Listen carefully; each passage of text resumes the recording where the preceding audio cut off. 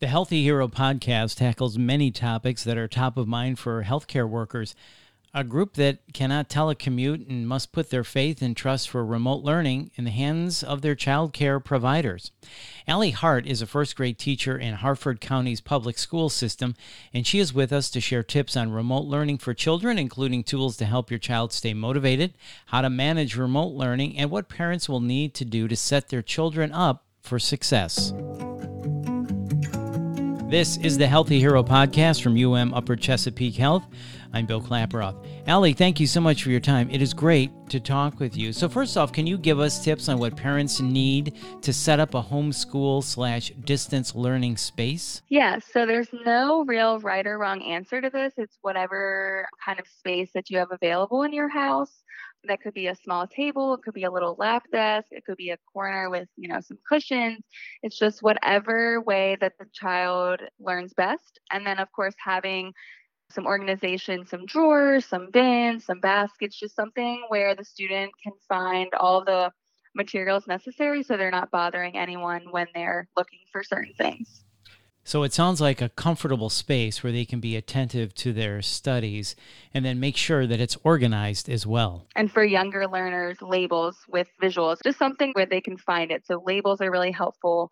And yeah, like you said, just no distractions if possible. So just so they can learn best. And headphones, that will really help with the technology piece of it. Yeah, that's really good. So it sounds like a structured space that they know they're going to every day. And then do you have tips on how to keep kids motivated to stay on task? So the best thing I can suggest is having expectations and rules and then coming up with those together with your child. So having visuals of that. So coming up with it together and then even taking pictures of your child doing that activity and then posting it or maybe having them draw it, just something where they can really understand those expectations.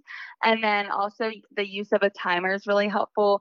So using a timer for the amount of time that they're working. So like 10 minutes working on this independent activity. And then you get to take a break with your favorite toy or your favorite Play-Doh or kinetic sand or something that will help them get motivated through the task. So expectations and rules, and use a timer for tasks. So that's really good advice.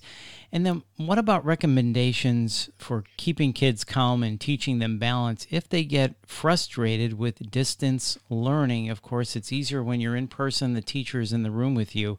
What about keeping kids calm and teaching them balance? Yeah, so having a space maybe separate from the learning space that's calming, with maybe like a bean bag or something squishy that they can squeeze with their hands when they get frustrated, and making sure that they understand proactively that if you get upset, that's okay. We all get upset. We get frustrated. You can go to this space and have a timer in there as well. So they know that they can go in there for that amount of time and then you can talk about it or maybe help them through the issue. But having that space so they can calm down and get re-energized and ready to work again. Mm-hmm. And then what advice would you give parents from your point of view as a teacher on managing homeschooling?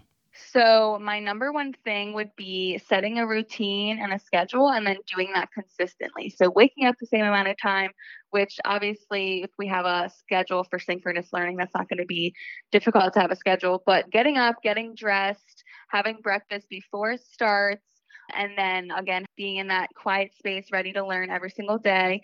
And then always being positive and giving positive reinforcement to your kid.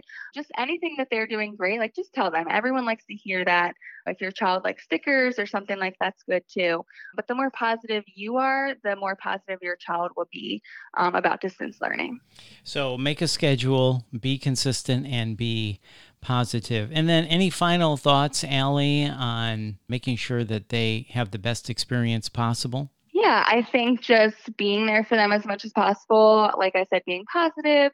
Everyone's going to do great as long as we all understand that we're in this together and that everyone's learning as we go. So just giving those educators that grace and communicating with them as well. So just as long as the parent and the teacher are communicating, then everyone will be on the same page with their child and their success rate. I was just thinking of that word grace as you said it, as we all work through this together. Allie, thank you so much for your time. We really appreciate it. Thanks for having me. That's Allie Hart, and for more information, please visit umuch.org/hero. And if you found this podcast helpful, please share it on your social channels and check out the full podcast library for topics of interest to you. This is the Healthy Hero Podcast from UM Upper Chesapeake Health. Thanks for listening.